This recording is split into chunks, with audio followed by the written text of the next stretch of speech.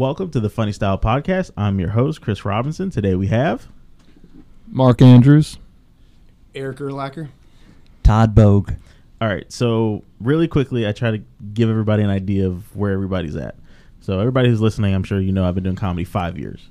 How long have you been doing stand-up, Mark? Can you kind of explain? Okay, so first and foremost, I'm going to start with an asterisk. I took 2 years of the pandemic off, so walk of shame for me. I know when I tell other comics, they give me that stare like, what is wrong with you, Mark? But I started back in 2016 up in Savannah, Georgia. Mm-hmm. Eric, how long have you been? I'm going to start with an asterisk also. I've always kind of been funny.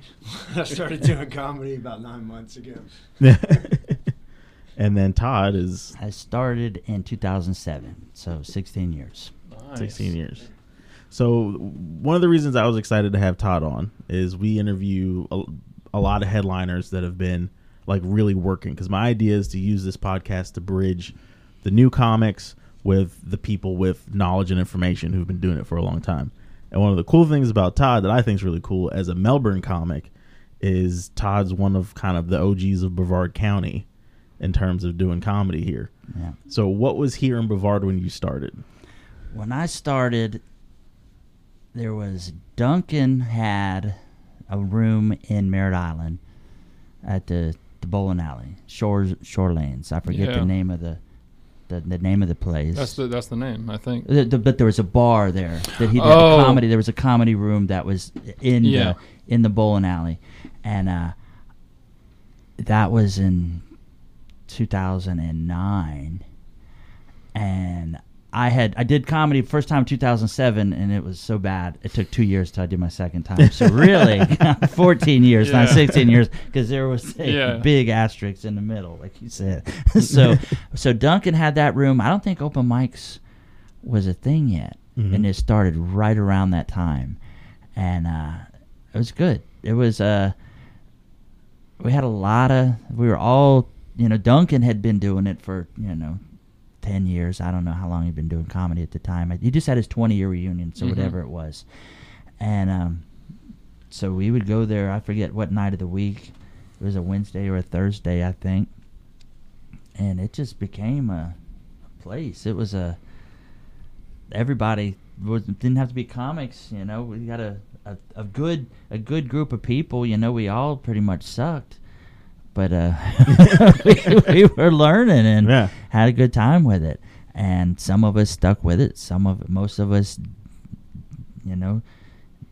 didn't. Cause that was the only place. So you had to go all the way to Orlando for the other bar. Mm-hmm. They had that going on, Kim Miller's room. But if there was other ones at the time, I don't remember them. Mm-hmm. And then I started a room in October 2010 at River Lanes in Titusville. So I'm a magician. Yeah. I'm a comedian and a magician. So it was a comedy magic show, but I still had headliner comedians come there and perform, and it was I had that room for 8 years. And so how did you do like having a room for 8 years? Because that's a really significant thing, because it's hard to build a room from scratch and get it to a point where a venue owner is going to want to continue to have it running for something like 8 years. Well, I'm easy to work with. They just gave me the room. They didn't rent it to me. They said, you got this room. They knew I was bringing in solid entertainers. They were making thousands and thousands and thousands of dollars off our room, and I wasn't. And none of us, me and the people I were bringing, weren't making much money. I think at the height of it, it was $8 to $8 to pay to go see the room. Oh, okay. And then we could get 100 people in there, So we had a decent amount of money, and so I'd be able to pay the comics. I remember one time there was I promised a headliner $225, and the feature $75. And Willie Nelson, this guy was a country comic, redneck guy. That was his theme. He wanted to be like Larry the Cable Guy. So I went to all the feed stores and those type of places, putting up signs and country stores but Willie Nelson was in Melbourne that night. So all that demographic went there. And nobody showed up. I'd pay $300 out of my pocket. Yeah. You can't do too many of them. No. It was horrible. Yeah. Todd, I got a question for you. With you being a headliner, Todd, I got a question for you, man. With you being a headliner at this point, going back to your origin story, that first time you did an open mic and it didn't go well, and you had that 2-year interim before you went back, what changed and what set that fire in your mind that, man, I got to try this again?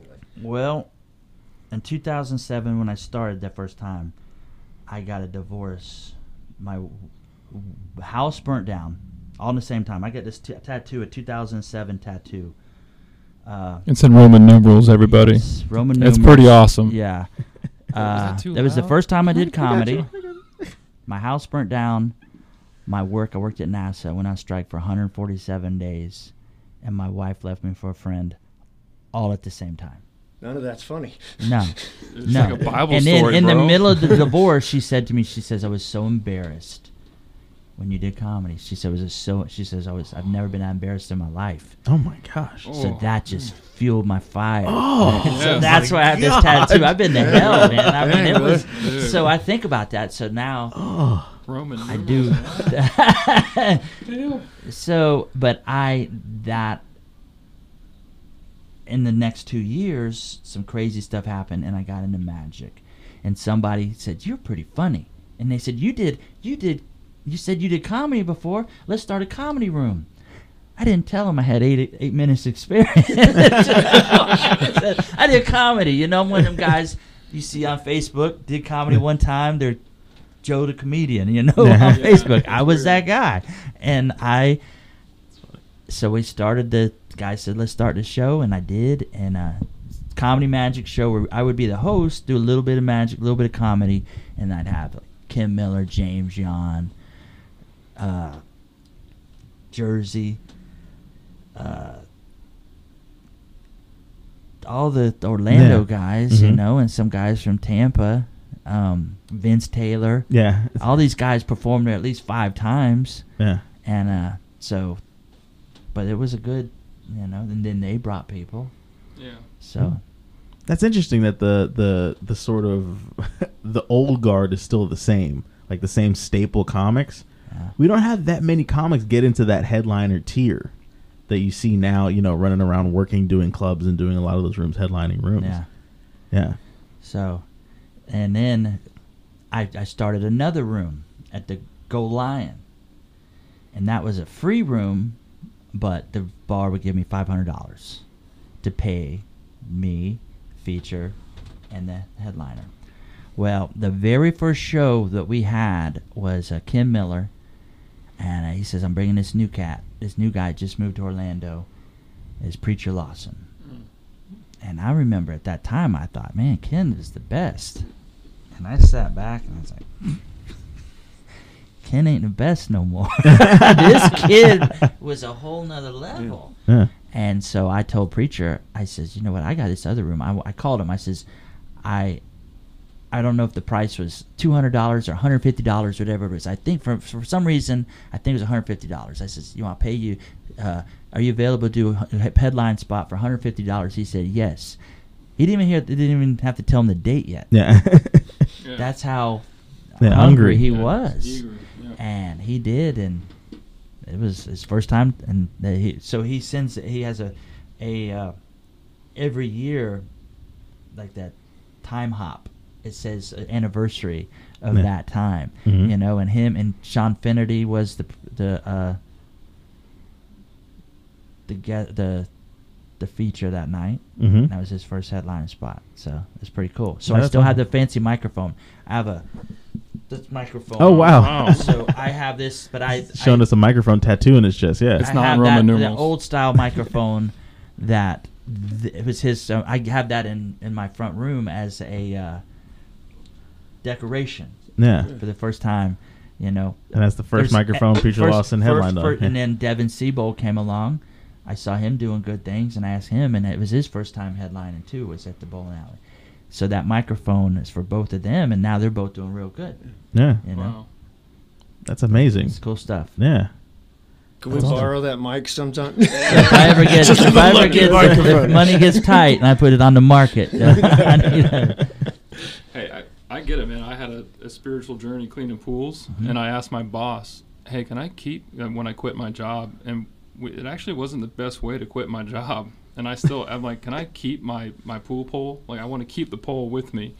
And he thought I was a nut, but I still have it because it meant a lot to me, but, and it's cool as a microphone, that's for sure. But if it's something so is it a positive? Is it, when you think of that, oh, yeah. What is the reasoning behind you keeping that?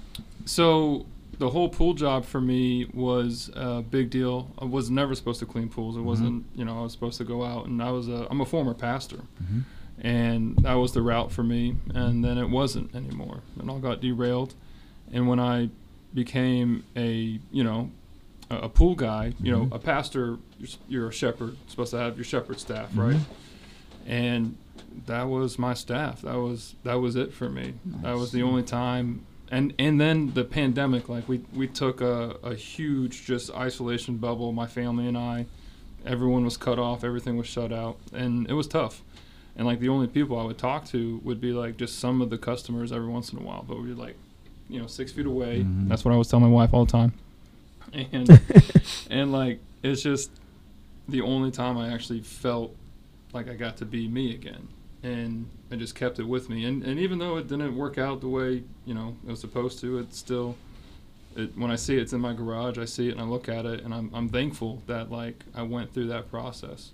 And it taught me a lot, too. Like, I joke about it, I bring it up on stage. Like, I lost 60 pounds because of it. Yeah. And I was on the husky side. And it was, it meant, to me, it meant that, like, I accomplished something that I thought I would never accomplish, like, with my weight. I thought I was always going to be that for the rest of my life.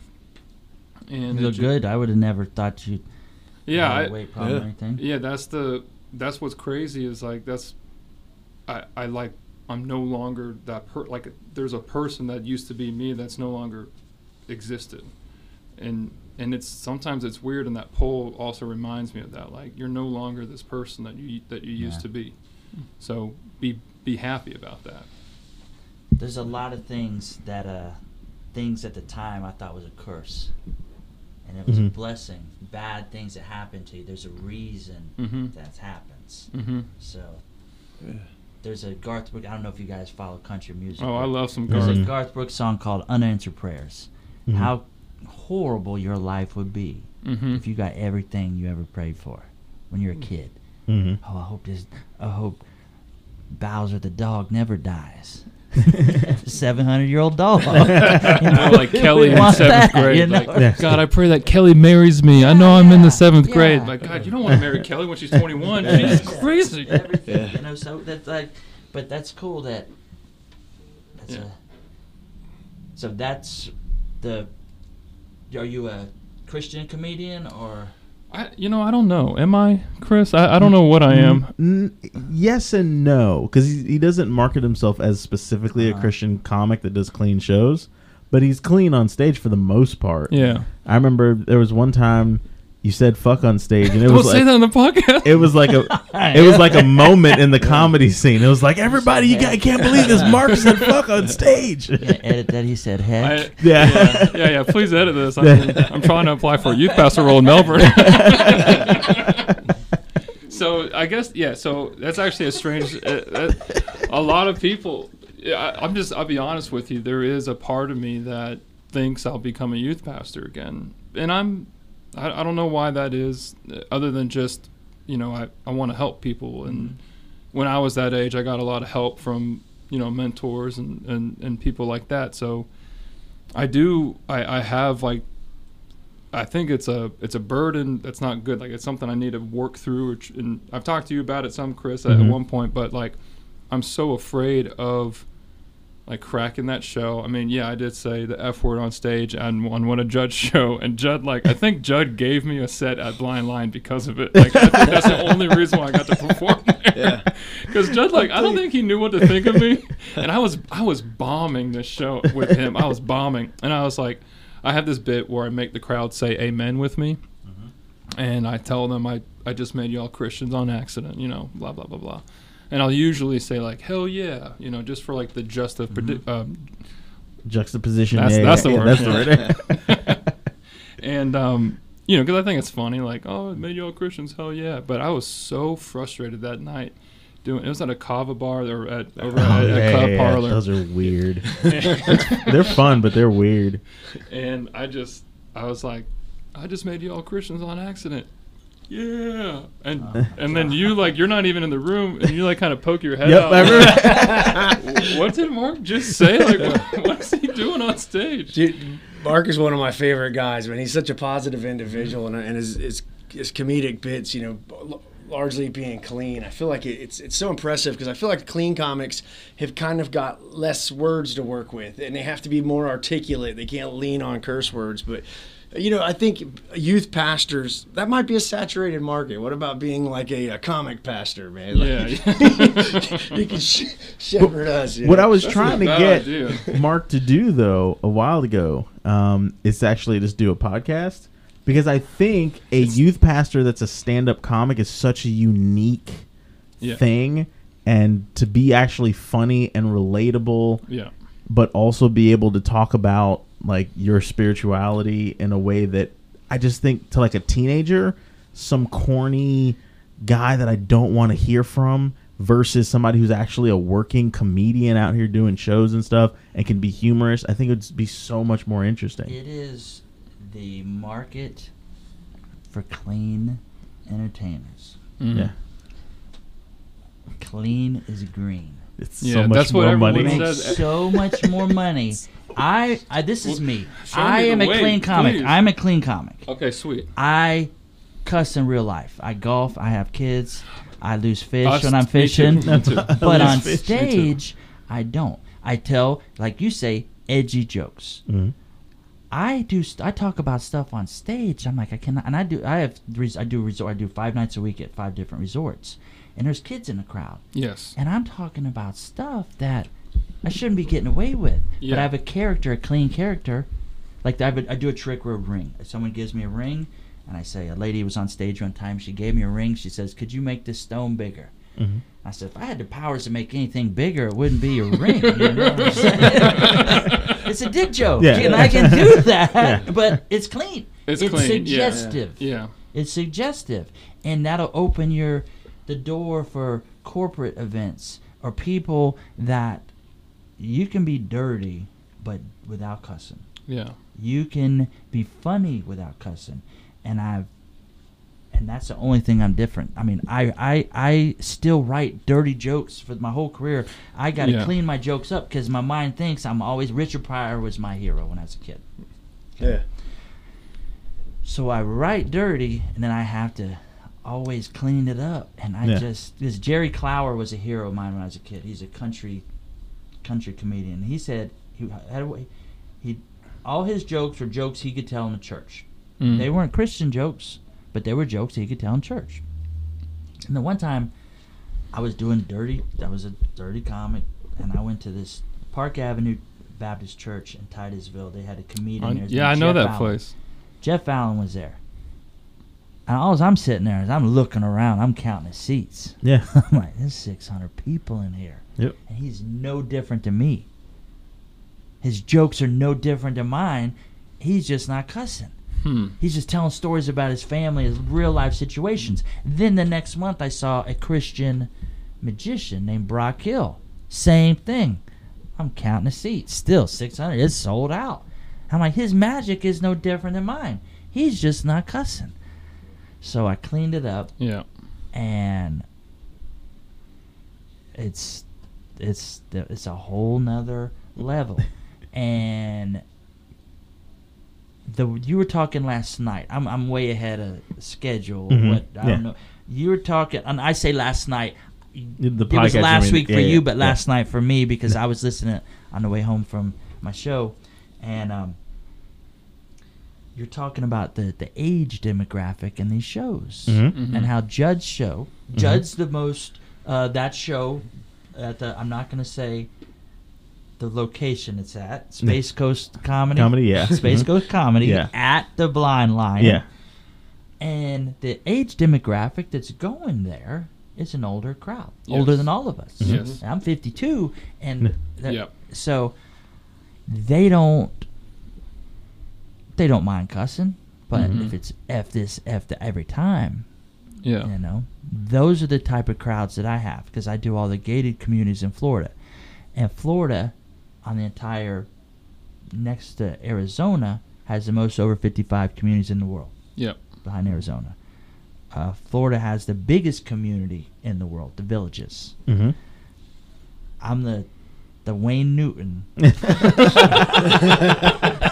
the villages. And it's just, every time I do a show, I got my business cards, I says there's 3,200 clubs in the villages. When I say clubs, meaning there's 100 yoga clubs, there's 100 pickleball clubs, there's 100 tennis clubs, there's 100, but they got every single club. Every single state has a club. Every single big city has a club. They got the remote control boat club, remote control plane club, remote control helicopter club. Dude, those remote control plane clubs, man, they love the jokes, huh? They They love them. Man. They see them fly. I've never worked for them, but I'm saying that's what I go after. I see. I'm not going. I have my type of style. It's not my style, but it's my stage style of jokes that I tell that are edgy, no profanity. And the thing is they love it. Mm-hmm. And you just show up and you don't have to pay for advertising. Yeah. They pay for amongst that. themselves. But I would guess that they love it not just because it's funny and not because it's clean, because it's a real connection. Like I'm guarantee. I've never seen you do comedy, but I guarantee that you're making a real connection with at least one person in the audience, and I'm sure that makes all the difference for the show. And sometimes when I tell them I'm a storyteller, Yes. So when it's quiet in there, you would think if you're doing comedy, this sucks. But I have several parts of my show where I have the crowd just staring at me, and there's people got, tears in their eyes. There's certain I get serious a couple times, and then bam, hit them with a punchline. Yep. And they're not on their phones. That's the crowd I want. Yep. If I never do it, I don't do birthday parties or kid shows or that stuff. I do have kids in my show at resorts. Like, there's a kid one time, he's heckling me. He says, "Oh, I messed up a trick." He says, "You're not a real magician, you're a fake." I said, that's what he said. Houdini was real. He said, "You're a fake." I That's said, not "Hey." your dad over there either, buddy. Hate to be the one to tell you That's that. what he said. He said, "You're a fake." I said, "Hey, at least when I was a kid, my mom and dad loved me enough to take me to see a real magician." The crowd went crazy. So every single show, I tell that story about that. I just take that situation and I tell that story, and it gets a laugh. Yeah. And but kids are MFers, man. I mean, I had an understand. experience performing in front of kids. It was the girl with the purple hair right there, right next to you. She was putting on a show with this biker club, I think, and it was like a weird name. Warlocks? No, it wasn't. It wasn't like that, but they dressed like that for sure. But it was like the Liberation Children's Army, and it was like no joke. I know you're laughing. Sounds creepy. Okay. It sounds crazy at first, but they're just I guess like they're a group of bikers that They just really like kids. It sounds creepy as shit. yeah, they're like the Dalai Lama. Just stick out your tongues. We're gonna put them on the mufflers. I thought you wanted to be a youth pastor, Mark. I'm trying. This is my former youth pastor years. I'm trying. And this, and I was so nervous that kids were in the audience. It was outside. It was over at. Sounds fun. Oh, and it was like worst conditions for comedy. And the biker gang, it's like a nonprofit where they're actually they're trying to build confidence in kids. Like it's like anti-bullying campaign is all what they do. And so when I was there, it was all like, it was a singer, an actual artist with like paint or whatever, and they're like doing like this, like anti-bullying. And I get up on stage and I was like, you guys have invited a comic to make fun of stuff. Yeah, that's what that's your bullies anti-bullying. do. Or is the joke on me? But I was the most nervous because there's kids in the crowd. And there was moms of kids in the crowd, and I had again, I would say I'm PG-13 when it comes to my comedy, but I was even still like, oh, I have this joke about JFK being killed. I know your crowd a little bit. The joke sounds great, but you got to work on that knowing the crowd. and so what I realized, I was like, okay, I can't say CSI. I mean, the JFK was killed by the government. There's like 5-year-olds running around, like teenagers and whatever, right? And so I'm like editing my words. Murder jokes are okay, but accusing people. Yeah. And so, Mommy, what's the shadow government? What's the deep state? And so I realized something though really, really important, that like if you actually give an effort, like if you give an effort, like, okay, I got to cater my jokes now, I got to curate. I was actually thinking about a story you told me about.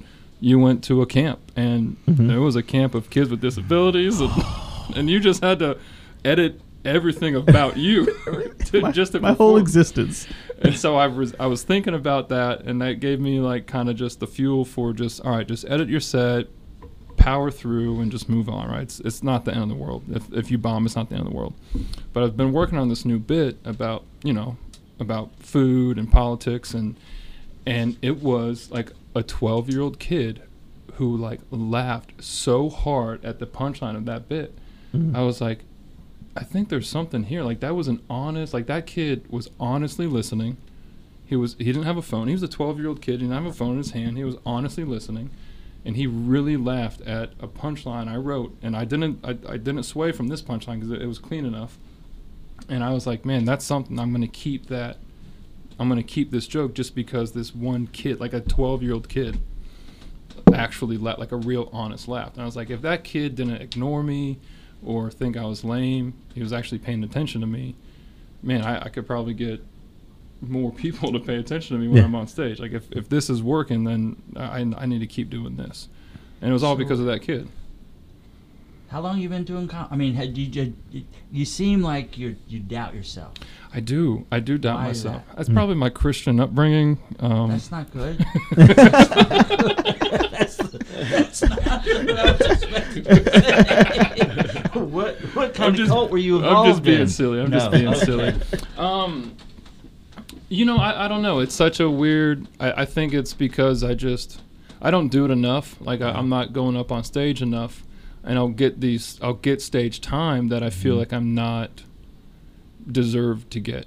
Is maybe how I feel about it the most. And I think that some people tell me like, no, man, you're doing good. Like just keep going. And it was so I did a year of comedy in Savannah, one whole year, and then to end it, we did the show, and it was I got paid.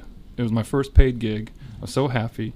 I did 15 minutes, and it was for a Christian audience. It was and there was other comics on there that I've been doing comedy with that aren't clean, but they just catered their jokes to. And one of the guys after the show, there's I think 6 comics in total, and one of the audience members who was a pastor, he came up to me and he goes, "You can do this for a living. You need to keep doing this because you can make a living off of it."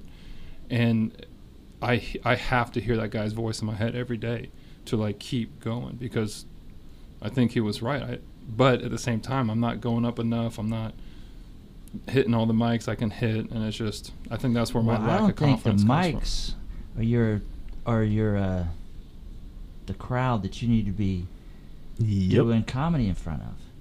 The open mics are not the. So if you come up with a good joke, the crowd that you're looking for, none of those cats are going to be at open mic. You need to talk to churches or talk to youth camps if that's what you want. And I don't know, but because let's say for instance you do have a good joke, then people at an open mic aren't going to give you any love. You're not going to know. I love having the headliners here because they know all this shit. I do this for a living, and I don't want to go nowhere near an open mic because I know that doesn't mean nothing. If it doesn't hit, you just got to. So, Todd, are you saying his best venture is to market in another lane? Look, yes, get outside of the traditional path. There is so many. Go on Google Christian magicians, comedians. Yeah, and there's a couple. Like I was gonna drop a few that I know. I've never met. Who's your funniest comedian? I think as far as Christian comedians go, this guy named Dustin Nickerson. Yeah, he's not allowed to say that. I know.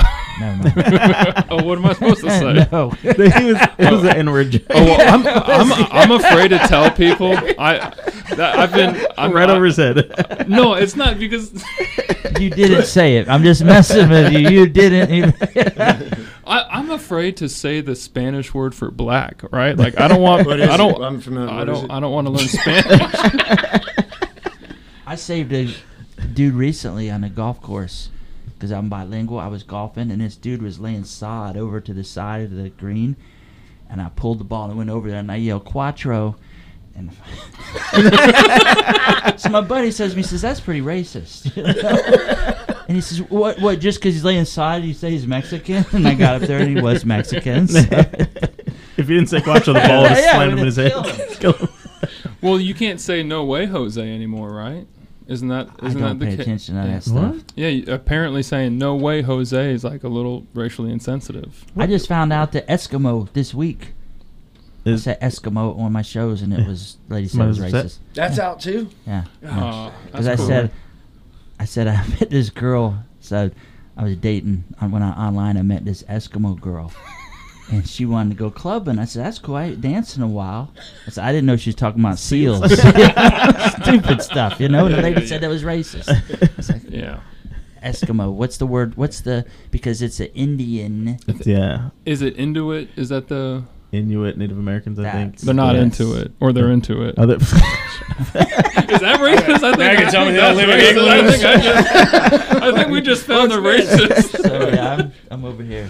I want to meet someone that's met a legit Eskimo, like, or non-Eskimo, whatever they're called now. Well, you bring up a really good point, because I was at work talking about this today with a coworker, and I went over. We did this conference, and there was a guy at the conference that had he was a stand-up comic. He was a headliner. He has this bow tie, and that's like his signature thing. He did America's Got Talent, and I don't really know his name. This is the first time I saw him, but I was like, oh, sweet, I'm gonna take notes. A comic doing a corporate event, headlining this thing, but he did it in a way that he didn't really do his comedy. He taught people how he was using this comedy to better his business or better himself, self-improvement, stuff like that. Why don't you talk to, like I said, Google these Christian comedians. I'm sorry, I said magician. It's all good. Like Tim Hawkins. Yes, he's top 5 funniest dudes. He's a legend, actually. All kind. Yeah, he's really funny. I'm talking all kinds of. You ever heard of him? No. He's funny. Really? Dude is so funny. He has really great premises. He's everything, and he doesn't tell really Christian comedy anymore. Maybe if I went to his show, he may. Yeah. But he's packing out all these monster churches all over the country every single year with another hour, and he's real funny. So maybe you should talk to them. Google these guys, talk to them, and ask them which way, how they got started. And I'll tell you, locally, there's a comic. His name's Curtis Bateman. He does clean they're not Christian shows, but they're clean shows in Orlando, and he does them in churches, and again packs them out. So I will introduce you to him so that you can do some of his shows, because he's done. I did a church show, and it was an all-black church show. That's what it'll be. And right before the show, the guy who was doing it, who put the show on, he was a pastor on staff there, and he just started doing comedy in Brevard too. And so he's like, "Hey." Oh, you're talking about music. What's his name? Jonathan, or Preacher Music. Preacher the Music. Real one. Okay, yeah. The black comics always give themselves the wackiest names. Preacher Music, the real one. But yeah. Something like that. That's his whole he's name. a good guy. He has a good heart, and he was. How did you do? I bombed. You think? How did you know, Todd? How did you know? Well, how? Why? It is no fun. It is. So I bombed. All right. So it first started out with we're in there, and it's also going to be a concert afterwards. So it's comedy and then a concert, and so I'm just my nerves are going nuts. I'm in a church again. My stomach hurts for you just Thank thinking about it. And then the guy, Jonathan, was like, his mom is like the lead pastor or the bishop of this church, right? She's in charge of it all. And he said, he goes, hey, if my mom doesn't like your stuff, then she's standing up, and then you're getting off stage. And I'm like, that's such an awful situation. I got a CBD bit. I got a bit about Dave Chappelle, and I don't know where I could go with this stuff, and so I was leaning towards like the squeakiest of cleanest material I know I got, and one of them is this joke about me saying this embarrassing thing about these two bands, Mumford & Sons and Kings of Leon, right? No one in the church knew what I was saying. Yeah. They didn't know anything. And so then I was like, well, what do I got? I got my hair. I just started making jokes about my hair, and that was the only thing that worked, was just joking about my hair.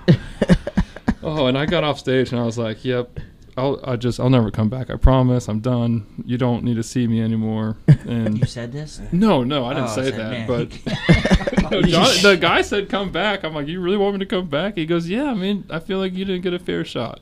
I was like, okay, that's cool with me. So you're like, hey, Jesus died on the cross and came back. Come on, man, give me another chance. But I will say, I personally, all black rooms are very tough, but I like it just as an exercise. Well, it is a good exercise, yeah. And you got to learn to be loose, and that's what I learned that night. Mm-hmm. And anytime an audience member has given me any constructive criticism, it's always been an older black man, and it's always been the same criticism. Dude, you're funny, you're good, just be loose, just be yourself, just be normal, like be loose. And I'm like, man, I have to listen to that. And then after that show, I did that show. Right before I did that show, I did a show with Bear Webb, and then I did a show with, I can't even remember, but a show right before that. And all three shows, that was the theme for me, was like, be loose on stage. And if you can't be loose on stage, then you're going to lose the audience. That's it. I was just talking with Brian Milligan about this today. You know that classic rat in the maze, you put him in the maze. That's how I kind of view comedy. If you put that rat in a maze and he's got 5 minutes to find his way around, like he goes down this pathway, it's not funny, he's got to back up. And I feel like it's harder to get loose in a short 5-minute window than it is when you have like a 10, 15. Because then you can go down the wrong path and be like, okay, that's not working. And you can go down another joke pathway. And I think that's where it's easier to get loose. But sometimes when you're constrained to these 5-7 minute sets, it's really hard to get loose, you know. At least I've found. I don't know what your guys' perspective is on that. The size of the crowd means something to me. Mm-hmm. If I got a 10, 15 person room, I don't know what's going to happen. But if I get 200 people, I know it's going to be good. Because if you only get 50% of them, that's 100 people, you know. There are 100 people laughing, and that's contagious. I feel more comfortable with big crowds than with smaller crowds. Sometimes you get a small crowd and they may have a obnoxious laugh and they're embarrassed about it. Yeah. In a small crowd, they're not going to open up. But in a big crowd, when everyone's laughing, they're more willing to laugh. Like during COVID, when I was doing these real small, like the resorts that were open, everyone's wearing masks. You can't see if they're laughing or not. Super awkward. It was the hardest. It's the size of the crowd, not the. I used to be afraid of black crowds. Now I have material. I don't try it. I just be myself and I have fun, and I look forward to it now. You know, I've felt exactly. I mean, I've James John, one of my favorite comedians in the world. He did the Unity Awards at the Tupperware Convention Center. There's over 1,000 people in this crowd. He said he got booed off of it, and it was the Unity Awards. Yeah. And he's black, and he got booed off the stage.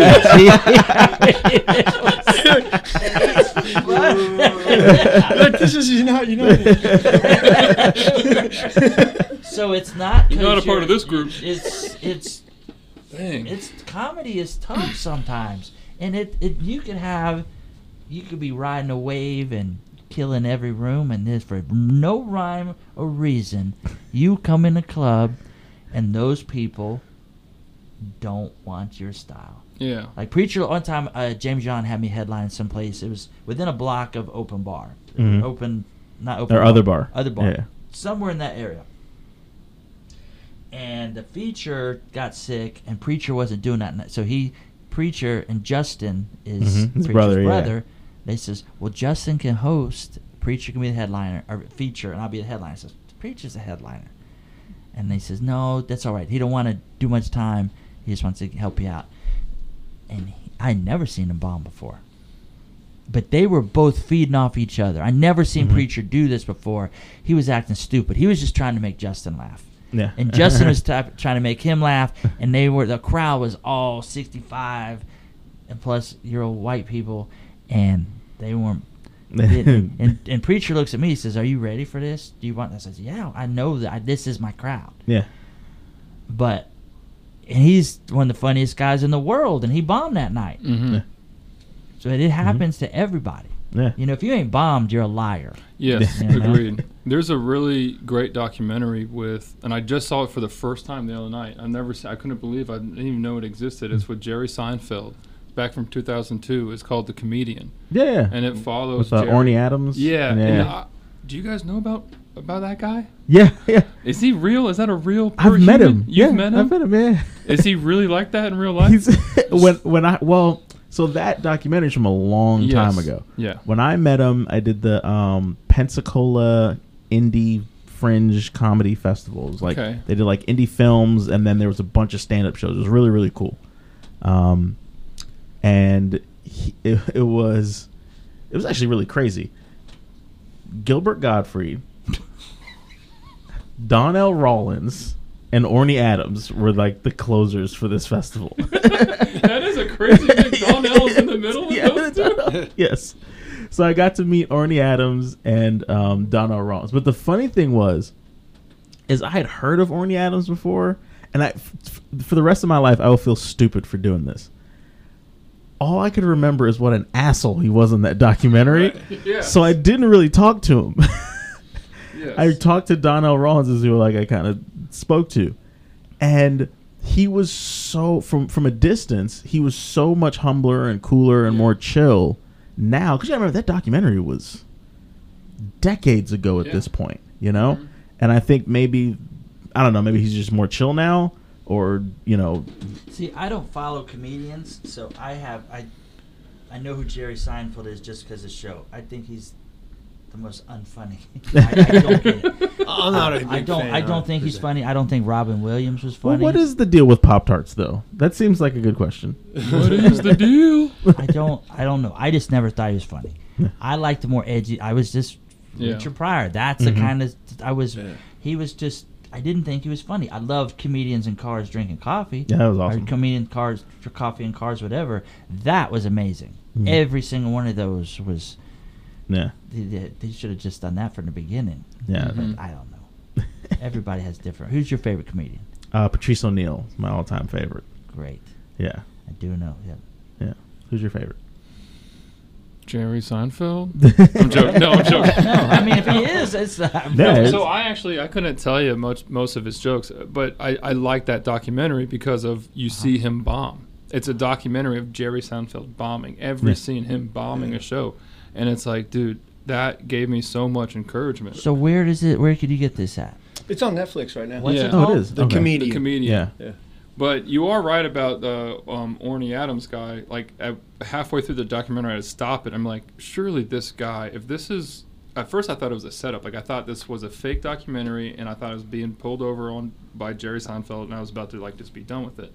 So I looked up the most recent comedy clip I can find on this Adams guy, and he's doing a spot at Just for Laughs, the big Just for Laughs festival. And you can tell, okay, this guy grew. Like, he matured, and he's not that person anymore. Super chill, nice guy when I met him. It made me want to watch the rest of the documentary more. Yeah. And I was like, wow, this guy is actually a normal person. But then also I heard, because, the other thing was the documentary, they followed him around for days and days and days with his camera. And clearly Orny at the time was a wild dude. Yeah. But I think they also edited out every moment where he might have said something that sounded normal. or nice or humbling. Yeah. So by the time you watch it, Orny Adams. How do you spell Orny? Oh, it is. Oh, wait, it is. I think it's ORNY. Or like Ornery or Henry Adams. Yeah, Henry Adams. Yeah. Like, He was so kind of ornery. a bitch ass, and like he seemed like he had the world in his hands, and he was just that wasn't good enough. Yeah. And he was kind of he seemed kind of. I have no idea. But to answer your question, Theo Von is like my favorite. I love Theo Von. Like Does he ever tell the truth? stand up. You like his stand I up? love it. He just- I love his podcast. I love his podcast. He's hilarious, but I'm like, is every single story 100% made up? It can't be real. Yeah. You know, and he doesn't.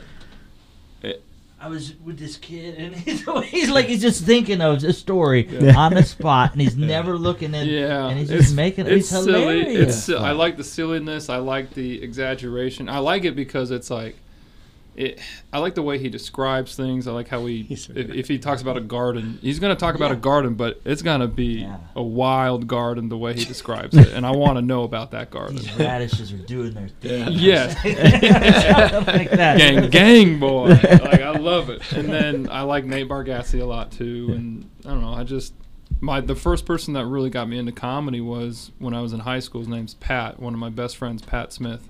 And he torrented, the old rip them off for free off of, what's it called? The LimeWire? Yeah, something like that. It was LimeWire. And he got a hold of Mitch Hedberg and Jim Gaffigan, and those were the two first comedians I ever listened to. And I thought they were gold. I couldn't believe, like, this is what people could do with their voice and just talk, and everyone's listening and laughing. And then there's this guy named James Gregory.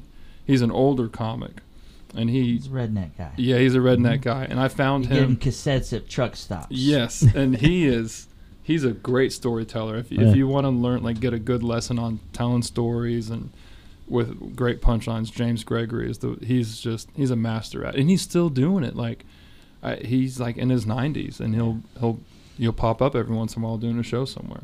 Wow, that's really cool. Yeah. Who's your favorite comic?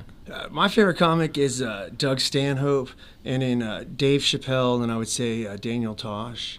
But Stanhope, the way he connects dots on like things, it blows my mind. And then for me, Dave Chappelle, I think it's fascinating how he has achieved a level of like George Carlin-esque, where he transcends comedy now and is a social commentator. and you want to listen, like, his perspectives, you agree or disagree with. It's like it's just fascinating. I think that's a level way above comedy now. It is. I'm jealous of his intellect, how the words he uses. I was like, man, it makes it sound so much better. They just, and it's his.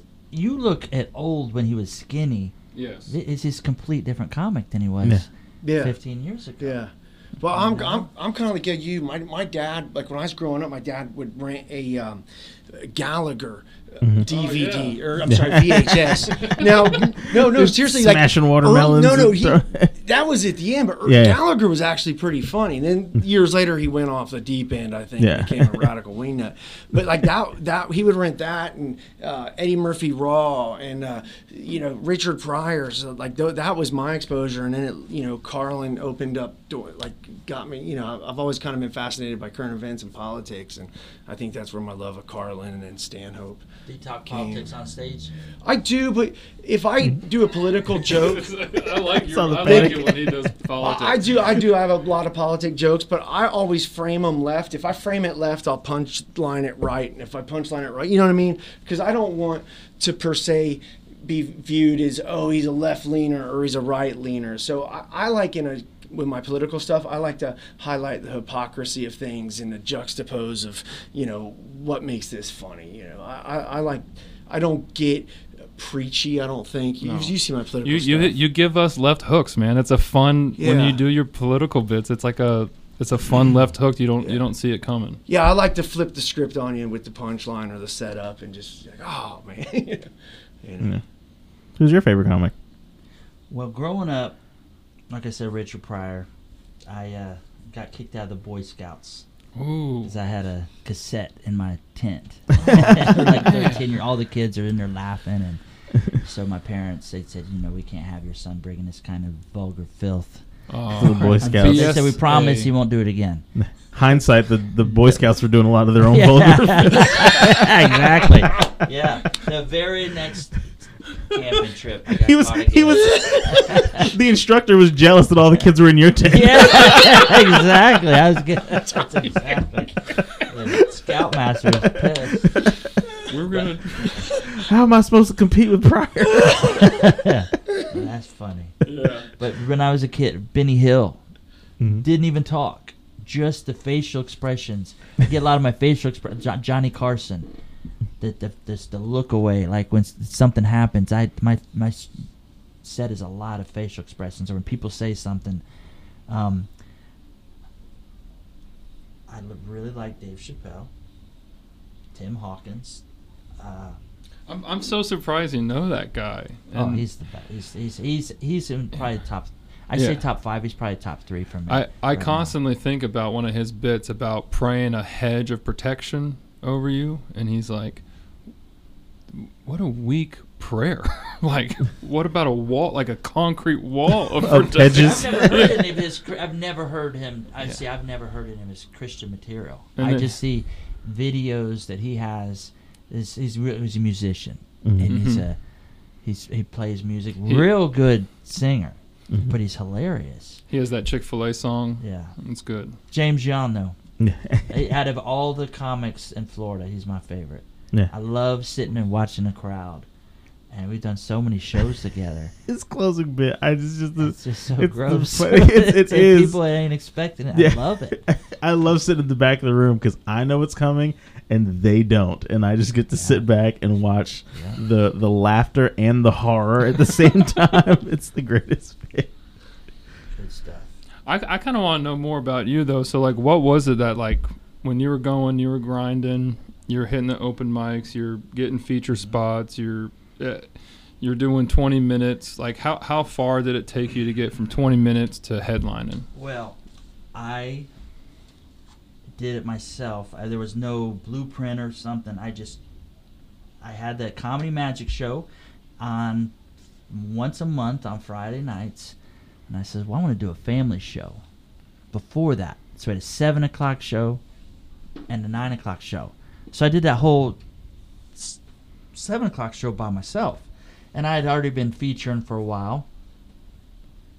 And then Duncan would have me close some shows. I got my confidence up. Like we had some shows at the Improv, and we'd had some stuff at Gregory's, and I was always the local guy that he would have close the show. So I just got more and more confident. I don't do political. I don't do any political stuff. I avoid it because I'm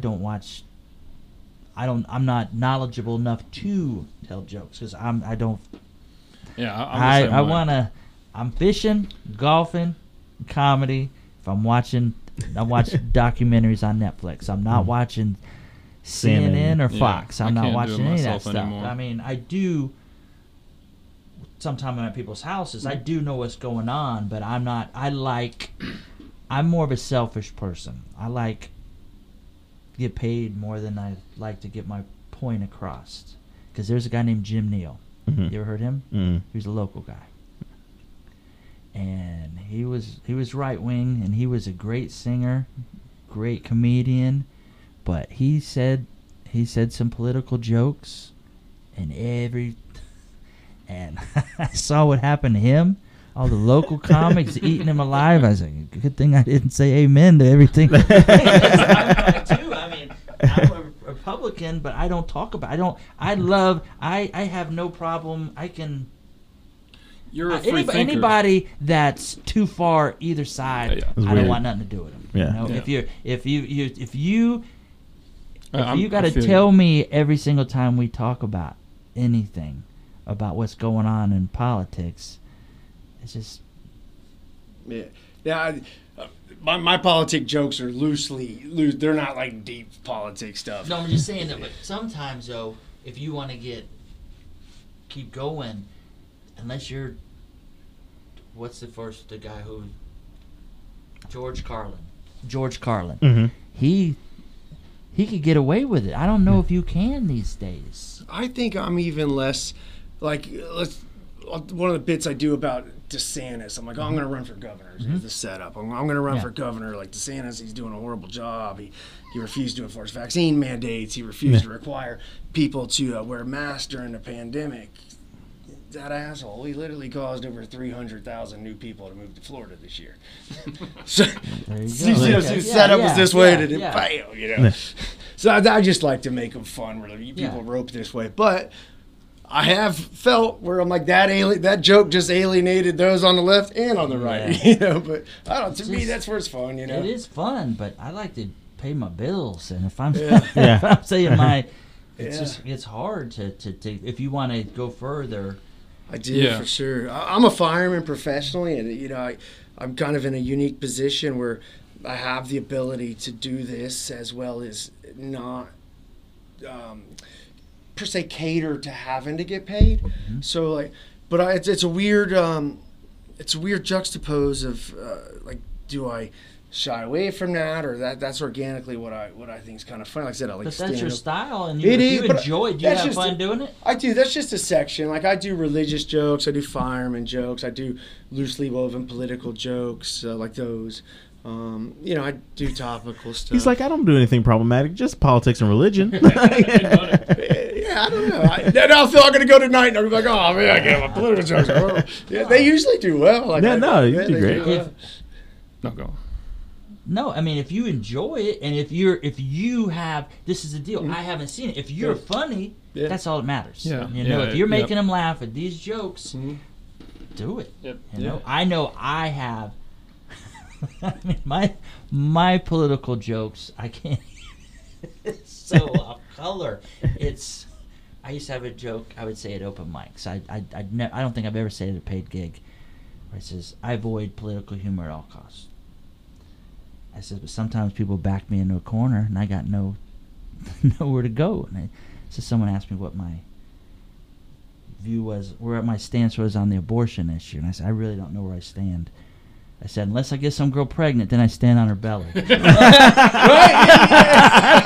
That's funny.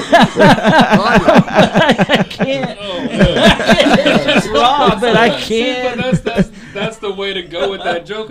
You went the right way. Yeah. But I can't get paid gigs. I mean, I can't get the type of clientele I want with that type of humor because they're not going to hire me. Yeah, I see what you're saying. You know, so let me ask you this, because one of the things that I love about having like working headliners on the podcast is the majority of the people who listen to this podcast are actual open micers. They're local comics in the state of Florida that are kind of coming up. So one of the things that I always like to ask, because I think a lot of people don't know this, is, are you full-time comic? That's how you make your living? I quit my job at NASA June 1st of 2018. Wow. To do this full time. To do this full time. That is, congratulations, number one. That's amazing. Because that's the dream. You know what I mean? That's where we're all. I was dreaming that while I was at work today. So yes, last year I wrote down every penny I made since 2009. Oh, wow. At calendars every year, when every single show. If I did a guest spot and we split tips and I made $18, I wrote that down there. Even up to the big shows, every single day. I can go back 5 years, 6 years, 7 years, 8 years ago from this. Like, I have one resort, I've been there for 9 years every Wednesday, and I know which weeks are going to be a big crowd. Every Wednesday for 9 years. Yeah. Wow. June will be 9 years. Yeah. And so they got me a show, their sister resort in Hilton Head. So I do a show every Wednesday in Ormond Beach, and Saturday, Sunday, and Monday I'm in Hilton Head, South Carolina, doing resort shows. And they put me up in a resort, and I 3 different locations. And then every Thursday, I just paid Real Laughs to be a sponsored Real Laughs to promote my Thursday show. I do a show every Thursday. I've been there 5 years. Every Thursday at the Shores Resort and Spa.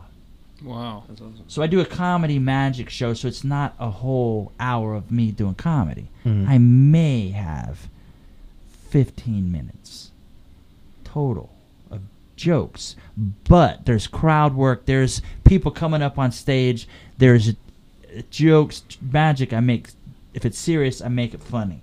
And I'm not the kind of comedian. I'm not insulting people. Sometimes I have no choice. It's just stupid stuff comes. And I say, but I'm not trying to insult the crowd. I want them to take my business cards back to their communities. That's how I get. Yeah. That's how I got an agent that gets me the bigger shows that I got from a resort show. There's this guy in the crowd, and he says, "Are you? Do you have anybody representing you?" And I was like, "I don't know. I don't have a lawyer or anything like that." Says, no. I guess I'll take my papers now. You have an agent? I said, "No, I did not. I book everything myself." So he told me, he says, "I want you to," gave me this lady's name. He says, "I'm going to tell her about you. I've been with her for 22 years. And he gives me her name. I call her, and it's called a showcase. There'll be like 40 different types of entertainers go into the villages, and there's 500 people, 500 activity directors from 500 different clubs or golf courses that are in this crowd, or communities within a 100-mile area. It is, and we all do like 12 minutes. It's a 2-day event, and for 4 months I'm nervous about this. And finally get I'm walking in, and everybody's got these. There's Bentleys out in the parking lot, all these nice cars. These people are doing really good. I guess so. Some of these people, and they're just like, some of these guys got $5,000 a show for an hour. So I'm nervous. So my turn, I'm the second or third to the last on Saturday, the last day.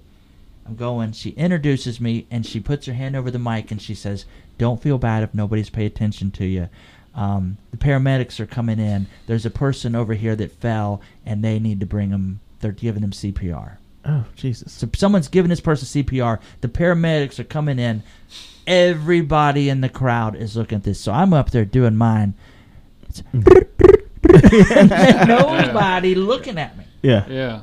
So I went from me praying, this is real. I went from praying, hey, I hope I get some shows out of this, to I hope this guy makes it. Yeah. So everything changed. So Yeah. I didn't get nothing. Yeah. So she felt bad. She says, hey, there's a showcase in 2 weeks down in Haines City. And I booked like 17 shows from it. Wow. 17 communities asked for my information, and then they give her a contract. She sends me a contract, and then I do the show. So, but yeah, I've been with her maybe 5 years. And wow. So now I work 5 days a week, and Tuesdays and Fridays I either take off or I do the over 55 communities. And that's the stuff I focus on, is the older crowds, because they just get in their golf cart. Yeah. And you can charge an amount, and they say yes or they say no. So we could do a door deal, and it's good stuff. That's awesome. And I figured out, I'm not going to say how much money I make, but I'm going to tell you, when I knew I wasn't charging enough was in 2018. There was my brother got me a corporate job at a Christmas party for a company out of Hawaii named Dawson. And the Christmas party was going to be in San Antonio. And I says, what should I charge? He said, $2,500. For me, that's an amazing amount of money for an hour. So I said $2,500, and they said okay. And within 2 or 3 months later, they send me an email, and they says, we'd like to apologize. We're going in a different direction. We feel bad that we held up that date for you for so long. We're going to send you $2,500. Good for so them. They sent me a check, and the reason they sent it to me, they says anybody that would do a show for $2,500 can't be any good. Oh, really? shit. They thought you underbid yourself. I did. Wait, they my said gosh. that to you? That my brother found out. Didn't say it to me. They just said we're going in a different direction. Because the fact that you're 2,500, you must not be good. You can't be any good. Oh, wow. Good So God. I knew that day. So now, if you're ever booking shows, let them, like if you have a price, let's say for instance your price is $500, whatever, $200, $300, whatever it is. let them say do the talking first. Mm-hmm. Don't, because there is no worse feeling when you're on the phone and you give your price and say, oh my God, that is fantastic. Yes. Yeah, like, you feel like an asshole. Bit higher. That is the worst feeling. Yeah, even though it's a good feeling, you're getting the gig, you're getting the money you wanted, but you're leaving, you don't know how much money you left on the table. Yeah. So Duncan J, I took him to Hilton Head, and he says, I'm not the funniest person. He says, I'm the best at business, the show business. Mm-hmm. There's a show and there's business, and you got to be good at all of it. Mm-hmm. And I've failed so I could write a book on all the shows that I failed, things that I've done wrong, and I still, there's bad things that happen, but everything happens for a reason. There's shows that if I still would have had, I would have never been able to quit my job at the Space Center. If I was still doing the bowling alley show in Titusville, if I still had the Go Lions show in Titusville, just don't stay humble. Don't let people I'm talking about you wanting to go to open mics and do your stuff. That isn't the crowd that's going to be listening to your. When I say that, I'm not saying that your stuff isn't good for open mic. I know what you mean, though. I really do. You want to go around the crowds that you're going to be doing your shows for. You keep talking about this 55 and up community. I did Judge Show, and I did Mugsy's. Recently, I did Mugsy's. And that was the crowd. I felt so comfortable. I loved it. And I connected with them. And I even got a little upset with another comic. He was kind of making fun of me. I bring up the pastor stuff and he's like, oh, so, you can talk about being a pastor or being a Christian and that's how, you can connect with them. And, but that's because they're old. Like he was like making fun of the crowd and me at the same time. And I'm like, no, for me, it's let him. Yeah. Let that guy make fun of you. That's where the money's at, though. But to me, it's also I want to connect to any crowd I'm with. Like if I'm whoever's in front of me, I want to speak and do funny jokes for that audience and find out if I'm connecting with that audience. And so okay, that's the money. I'm talking about. That's the money. If you want to stay local, like me, I'm I don't want to travel. I don't want to. There's a certain amount of money. I made a goal. I'm there. If you want to be world famous, you need to be good at every single type. You talk about that. You want to be good at every. You have hopes. I've listened to you. Yeah. You want to be famous. Yeah. I got kids. I like being under the radar. Can we talk later after this? I'll give you my phone number. I have to get out of here within. I'm meeting my daughter for on Babcock for dinner. Her and her high school friends. She lives in. How much time you got? I just want to make sure I got to leave in 10 minutes. Okay. How long? 10 minutes then. 10 minutes. Yeah, that's fine. Yeah. So I would love to. I want to see. I would love to. Yeah, and we'd love to have you back. So again, ask more questions. You bring up something really interesting, and it's something Eric is really. You've been so helpful and just encouraging to me. So I have a daughter. She's 5, and I gotta be around. I have to. It doesn't make sense for me not to be around. And I love comedy. I love going to the mics. I love hanging out late. I love it. But I love my daughter too. And I'll never forget that one time I showed up to Beachside. Showed up. I was the last one there, last one on the list, and I was like, well, I can't stay. I actually got to go. And I was telling you that, and then you walked away, and then you came back, and you were like, all right, you're going up next. And I'm like, what do you mean I'm going up next? Family matters, man. And you didn't go that night. And I remember you took your spot away just so I can get up, and you text me later, you're like, dude, family matters. I love that you want to be there with your kid. Just enjoy this moment. And like that's my biggest struggle, is trying to find that balance. How do I? Because I even feel guilty sometimes bringing up, like, strategizing to my wife about what if I did this and what if I did that and tried this, because it's like I'm talking about me being away from everybody. you could bring them with you, though. Yeah. That's what one of my friends said. He goes, dude, you're a small business. Make it a small business expense. They're part of the small business expense. Bring them with you. That I remember my first when I had the show at the bowling alley for 8 years, and the night I was just on stage, and I had just, you see on America's Got Talent when they come back to their town and the whole town's like, you're the best, we're behind you all the time. That's BS. That's Hurry at the BS. bowling alley. Nobody gives a shit until you make it. That's, that's BS. Yes. So I had won 2018. I won the Florida Magician of the Year. So that was the highlight of my magic career. So the next Friday, I had my show at the bowling alley, and I'm like, man, this is going to be like America's Got Talent. They're going to go in there. They're going to be, oh, man. I think we had 18 folks there. None of them knew who I was. They were just there for the show. And I was like, you know what, though?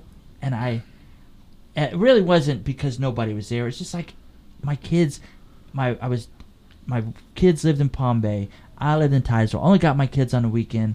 I'm like, I'm supposed to be home. My kids just got dropped off at my house, and I'm on stage, and they're there with a babysitter. I said, that's it. This is not what I want. Mm-hmm. So I said, I just said, you know what? This is my last show here. I made up my mind right there in the middle of the comedy show. The headliner came off stage, and I said, I appreciate you guys for 8 years. This is it, man. Mm-hmm. And it was like the weight of the world was lifted off my shoulder. It was, I got a picture of when I got home, laying in bed with my daughter, and she had no teeth in the front, and she's smiling. I'm looking at her, and I think about that feeling I felt every time I see that picture, because comedy ain't everything. Your family, because really, when you get off the stage, those people, they laughed at you, but they won't put up with you after the daughter, your kids, you only got one chance to have those man. kids. They're gonna, and especially if you ain't making no money, and if we're not making money, why am I doing it? That's what I was about to say, because one thing that I noticed, like with my wife, because it's very hard to keep that balance of being home enough and being out enough to where you're making progress as a comic. But where I did notice things started to change a little bit was once I started making bill-paying money through comedy, then it became a little bit more of like, all right, I mean, you're not pushing you out. You're not some loser that's going to open mics all the time. And I think once you lock in on your like Christian comedy vision and figure out, all right, this is what I'm, because also I think if you present something this is a clear vision and I'm working on it and I'm making progress, then how your wife feels about it and how you feel about it will change completely, because now it's something you're doing for your family, not something you're doing that's taking away. I got into this, I think, back in July, and you were kind of a tribal elder, if you will. You were ahead of me. You were one of the first guys I started seeing all the time, and you've always been one of my favorite. Like I said, because you're clean, because you draw and you paint great pictures using a clean bit, and you're talented and you got good stage presence and your bits make sense. Like, you've always been one of my favorites. So wait a second. What do you draw? You draw on stage? No, I mean like draws good pictures and talking about me. If he's one of these awesome, he's a linguistic painter. My shirt, to the pen. Send him to the Villages now if he's drawing and doing comedy. I appreciate that, Eric. Thank you, man. I think you're better than, I agree with him. Like that's why that night when you came up to open mic and you were like, oh, I want to get home to the family. It's like, dude, get up there, get your mic time, man, and go back to the famay. Don't hang out with these degenerates. Like, dude, you're better than this. You're hilarious. Get your time in and go home and hug your kids, man. I remember Mike from Open Mics, the owner. He had a band called Hot Dog. Mm-hmm. What was it? Hot Dog what? I don't remember. I know Hot Dog was in it because he used to have a hot dog suit. Hot dog suit. So anyways, I did his, I was the guy he hired to do like his New Year's Eve parties, or his kids had birthday parties. So he had me do stuff for, I would be open mics on Saturday at 10 a.m.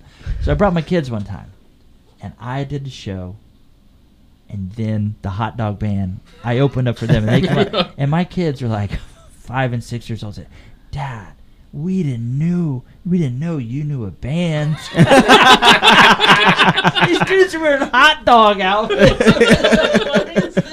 And they had no respect for me, but I knew a band. Yeah, Dad's cool now. We respect him now. Like, what the hell? We'll listen to him now. We'll put our toys away now. But I had a comedy show one night at my house, and it was we had a room. It was a tri-level house. There was like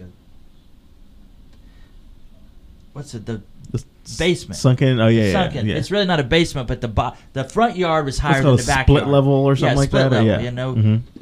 And we had it all set up, mic with lights and crowd. The neighborhood came, had a big seafood boil, a crawfish boil, and all these comics are in my house, and it was amazing. It was so fun, and that just a lot of those old guys, man. I do miss hanging out with the old comics. Like, do you know? I mean, you probably Jay Alvarez. Yep. Yeah. I know Jay. He's doing some stuff. Craig Chamberlain. Yep. I love I've Craig. I love him. He's the nicest dude on the planet. One time, Craig, he does cement, Mm-hmm. and it's him and like 4 black guys. Craig Chamberlain's a white guy. So this truck pulls up, old beat up truck with dust all over it, and these 4 black guys get up. Said, "Hey, I hear you messing with my wife." One of them, I said, "What? What are you talking about?" Craig's in the back seat dying. And he told them, they saw me at a red light, and they just followed me to my house. And these dudes are all bigger than me. I'm like, oh my gosh. Tell my kids, go in the house. This ain't good. So much respect for him. I don't know what's going to happen. Hilarious. It's funny now. It wasn't funny then, though. It was scary. That's hilarious. It wasn't then, though. It was. So, because I know you got to go. One thing I always want, because I would like to hear you reiterate again as a full-time pay your bills working comic, because I've had. Do you know the disgruntled clown? I can't remember I think his name's John, and I remember when I was at open mics one night, and he goes, his advice to me was, and it's genius when you think about it. He was like, these comics, like these open mic comics, you can be their friend, but don't be their buddy. And I was like, what are you talking about? He's like, you can't hang out here all the time and be sucked into the open mic thing.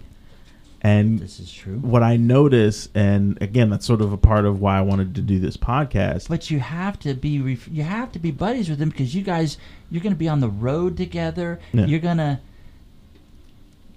piggyback. You're going to be headlining, featuring, take turns back and forth. You got to be buddies with someone. I mean, to me, well, my thing is, and this is where I'm trying to create kind of like a tighter group.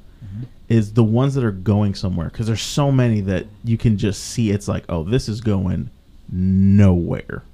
You know. That's why I came up to you after that show that I saw. I never seen you before, Mm. and I knew I like good writing. Mm. I love your whole stage presence was good. The headliner was good, but he was from Tampa. I don't know his name. Yeah. He didn't seem like he was really interested in talking to me. But the same with Jimmy. I was at some place in Cocoa Beach. Me and my daughter went to it, and I could just tell he was different than all the other comics. Mm-hmm. And his facial expressions, and I like that kind of stuff.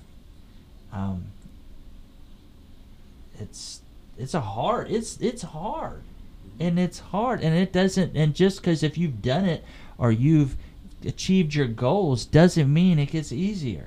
Because if you want to keep going further, you want to keep it's definitely a difficult. But if that's what you want and you got it, don't give up. I gotta. I got a lot more. Have me back. No, we'll definitely have you back for sure. I mean, I gotta. I don't have a 10th grade education. Yeah. And I was able to get a job at Kennedy Space Center. And with the GED, as I'm good at woodworking, so I got the job. They were building crates for United Space Alliance when I first started in 2005. So I built crates and packing and crating, big crates. And then I went to, got laid off in 2012 and went to logistics, working at warehouses, you know. And I never gave forth the 100%. And I felt bad for my coworkers because they were all busting their butt and I'm all writing jokes and always daydreaming. And my boss told me, she says, you're the best, funniest person I've ever had work for me, the best magician I've ever seen. She says, you're the worst employee I've ever had. Because nobody would work when I was around. They were all coming to my cubicle to listen to jokes and see tricks, and so she put me in warehouses 5 miles away from everybody else. So I had to work by myself, and I'm a people person, and it sucked. Yeah. I was still writing them jokes. I just had nobody at work to tell them. And then I'd work 40 hours, and then I'd drive to the villages for a show, and I'd go to open mics and go to the bowling alley. And then it just kept getting bigger and bigger and bigger, and you know, it just works for me. Yeah, I'm glad. That's awesome. It is awesome. That's really cool.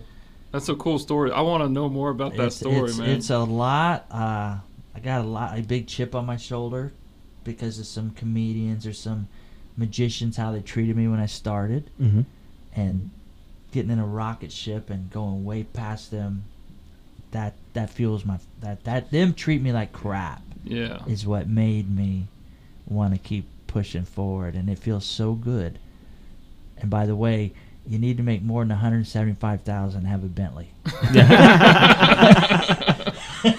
So I was listening to that last night. That's my dream car. Yeah, that's I always wanted. Yeah. They were talking about, I forget what the $175,000. Yeah, where the was somebody was the threshold of like I guess they did some study. It says where's the most amount of money where like the happiness curve ends and you don't get any happier the more money you make. Yeah.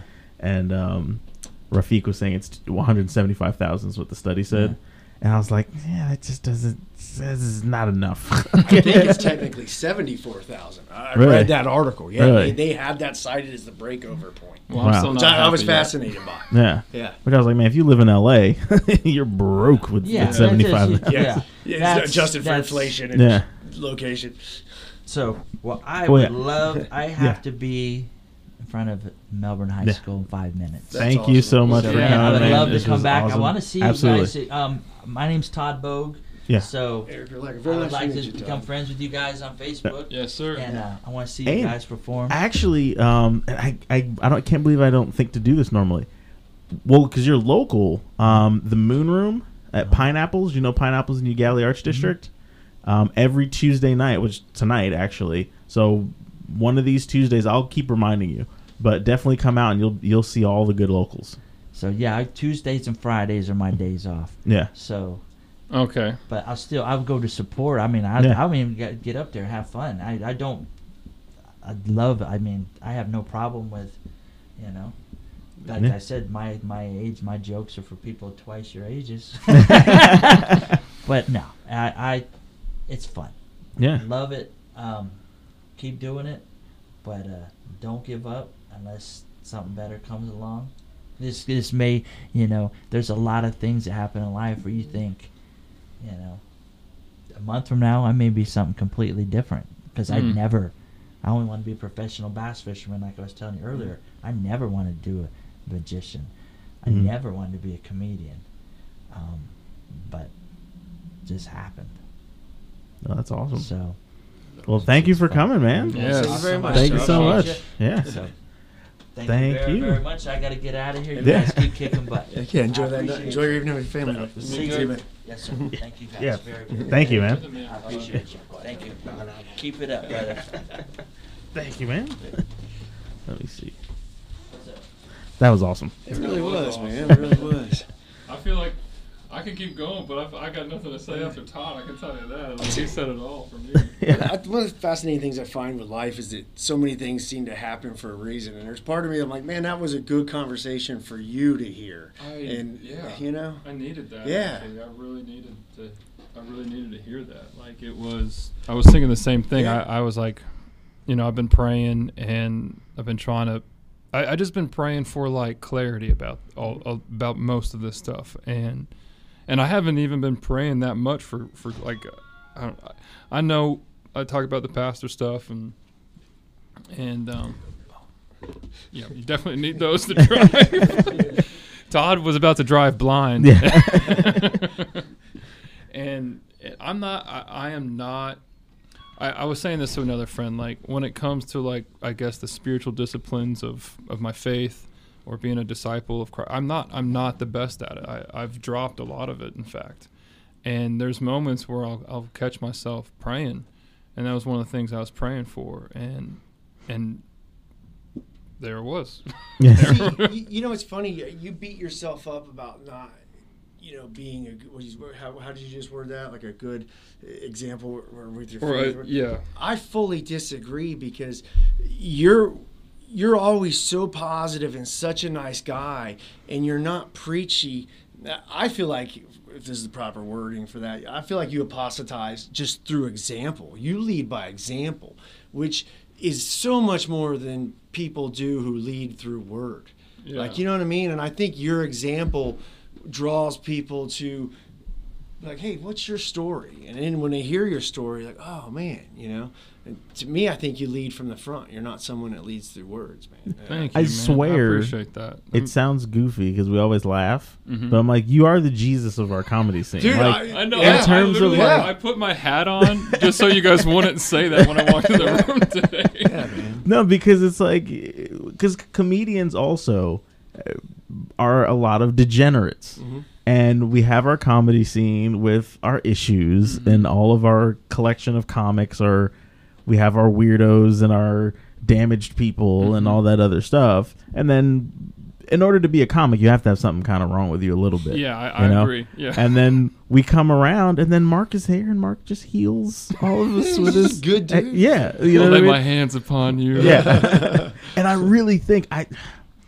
it's one of those things that I think you kind of have to stumble upon something for yourself. But what I see when I was trying to get you and Rudy to do that podcast, there's still some talks, man. That little spark is still sparking, man. Yeah, because I think you don't realize how, because what you are is what I like about you over all of there's like not really my pastor because I never went to his church, but our family friend that married us, he's my other favorite Christian person in the world, where I believe his message. Yeah. It's not. Yeah. He's authentic. Yeah. So much of it is self-righteous bullshit, yes. Being honest, right? Mm-hmm.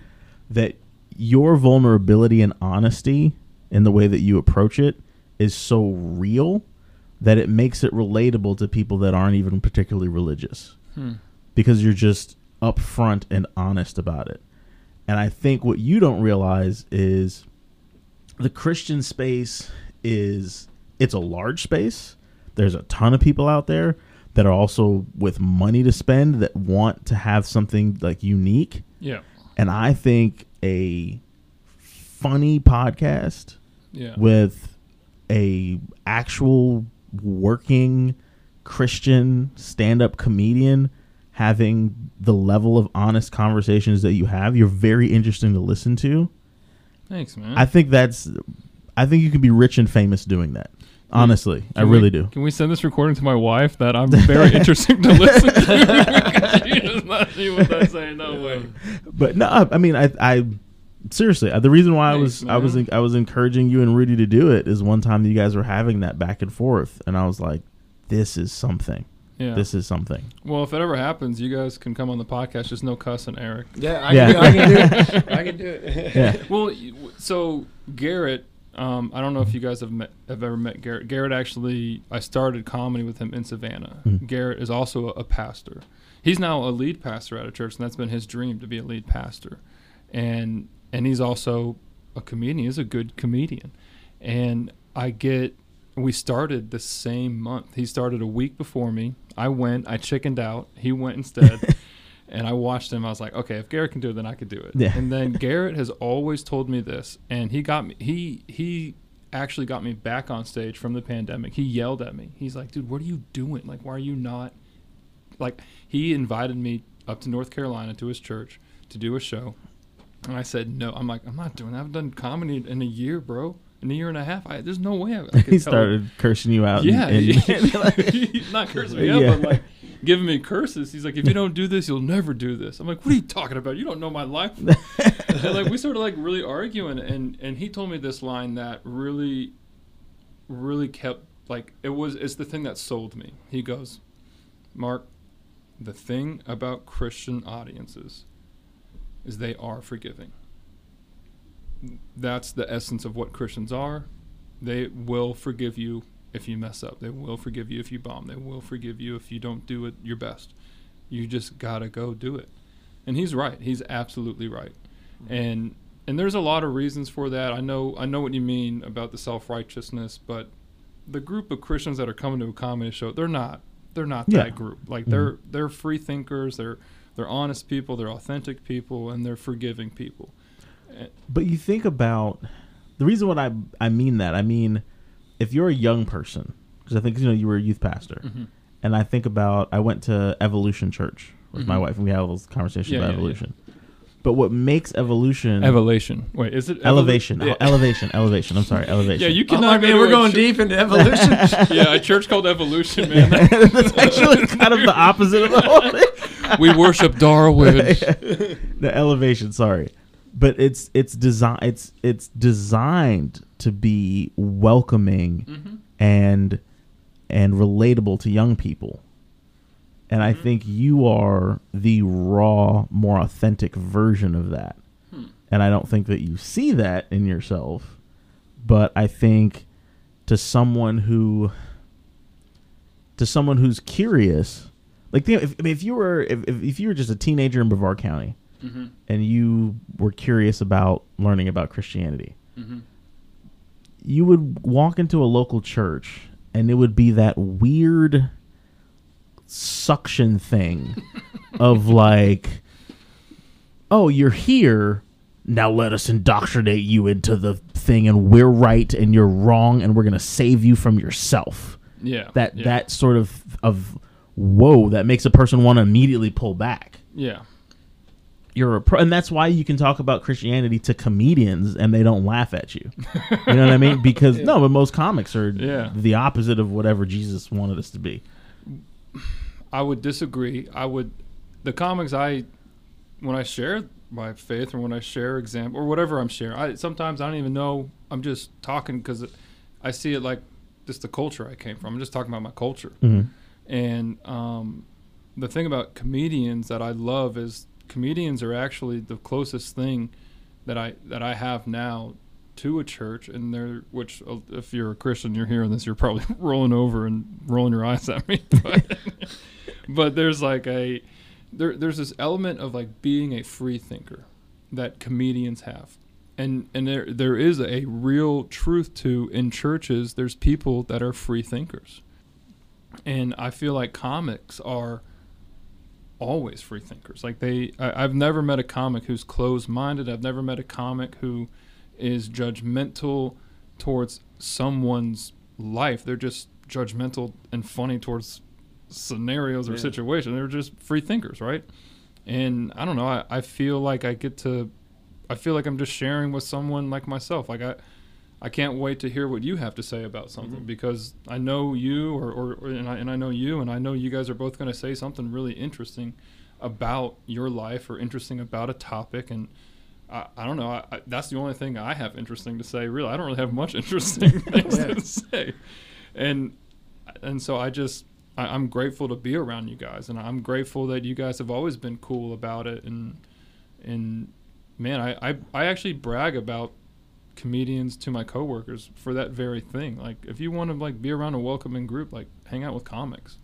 And they like don't believe me, but I don't believe you either. I think maybe I'm naive. No, I honestly think in Brevard, we have a very welcoming group of comics. We do. In Savannah, like abnormally so. Yep, it's very abnormal. Well, okay, I can't say it's abnormal because it's my experience. And then Savannah is also very, at the time when I was there, super, super welcoming, super community based. Like, man, I'll never forget. Like the first time I got on stage, it was the week after Garrett did his time. I got off stage and the best guy in Savannah came up to me, and I didn't know it. I thought he was just another local comic, and he was like, "I like the way you write. You want to get coffee this week, and we can write together?" And I was like, "You guys do that? Like, what do you? We can have a Bible study." Bible study? And like, he goes, "No, not a Bible study. We're gonna write." I'm like, "Okay, yeah, I'll write with you, man." And I never really got to do it that much, but just the fact that like these guys, they didn't judge me for who I am. They didn't judge me for being a pastor. They just, hey, that guy wants to tell jokes. Let's get him in the community so he can keep telling jokes. And like that is just, I love that. Like such a good feeling to, this people accept me just because of a funny joke I said. Like that's all I need. Then I'm good to go. That's cool.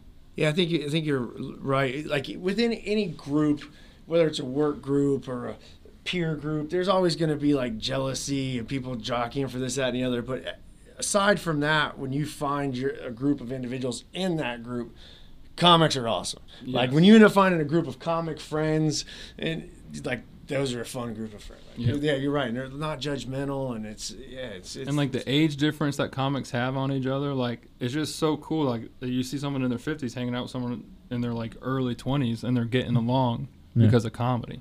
Yeah. And it's just, to me, it's beautiful, and it reminds me of the church, and it reminds me of what the places and the types of people I used to always be around. And I mean, the person who got me into comedy really, like, or rather who I studied I didn't know I was studying him. It was a pastor. This guy would tell jokes. He would open every sermon with jokes just to get the crowd warmed up. Like, I'm serious. Yeah. He would do it all the time. And then later down the road, I heard this other pastor, he's out in California or whatever, he said something like, if you can make people laugh, you can make them listen. And there's been, like, in the church world, there's always been this battle or dilemma with pastors and preachers, how they preach from stage. And, like, there's always been, like, this, a prominent pastor, and it's been like this for centuries, where a lot of pastors are like, no, you have to be serious. You can't cut up. You can't be silly. It has to be serious. You're talking about the Word of God. People's souls are on the line, and you know, I'm sure a lot of open micers right now are rolling their eyes. They're like, well, Mark, shut up. But then the other side of that is, no, if you want this group of people to be free thinkers, you got to get them laughing first. Like, they have to know how to laugh. They have to find joy. They have to, I mean, you're showing up Sunday morning all stuffed up and wearing, you know, your Sunday best, and everyone's crowded in with you, and you're trying to be on your best behavior, and now this guy on stage is cracking jokes. Man, it just makes it a little bit easier now. Like, it makes it easier to, like, oh, okay, maybe I'll listen to what this guy has to say. Yeah. Because he's being honest. Yeah. The other thing I want to do, because, you know, we're thinking about different content things that we can all, because, well, we haven't been here, so we're strategizing about different ways that we can create content together as a group. Okay. I'm interested. Yeah. Go on. So that we can, you know, just create stuff that we can grow our careers off of. Yes. You know what I really want to do? So now we have Eric, Todd, me, and Frankie Paul. Yeah. That like fish, like seriously fish. Like, they do it a lot. And I'm like, that would be a hilarious fishing show. Oh, it would be fun. That would be a lot if we could figure out. I have something I want to share with you, actually. Okay. I gotta get going here. Okay. Yeah. So I have. I'll share it off air. I'll share it off air then. Okay. Yeah. All right. Well, so have anything to plug coming up? I do, actually. Oh, awesome. I got the Boardroom Show Wednesday the 26th. I'm hosting it. You're on it. Yep. And Seetha's on it. I'm excited to meet Seetha for the first time. Jimmy's on it. Anthony's on it. Brian's on it. I'm excited for it. It's got to be a fun show. That's April 26th at the Boardroom. You can go to theboardroom.com or boardroomcb.com/events to buy the tickets. And then I'm also, the next night, I'm at the Blind Lion with Judd Jones at the Blind Lion show, Space Coast Comedy. I'm excited about that show as well. You can go to Space Coast Comedy and find the tickets there, too. Awesome. Eric, anything? I got Beachside Retro this Friday, along with a great lineup of comics. Jimmy will be hosting that night, so it'll be a good time. Tickets can be found at beachsideretro.com. Shows from 8 to 9:30. Should be a good time. Awesome. And then I've got Gregory's Comedy Club this weekend. I'm going to be there featuring Thursday, Friday, Saturday night. Nice. And then also, one thing I realized over this past week is that I always promote my album, but I always promote it that, you can listen to it on Spotify. And I'm an idiot. It's on Pandora.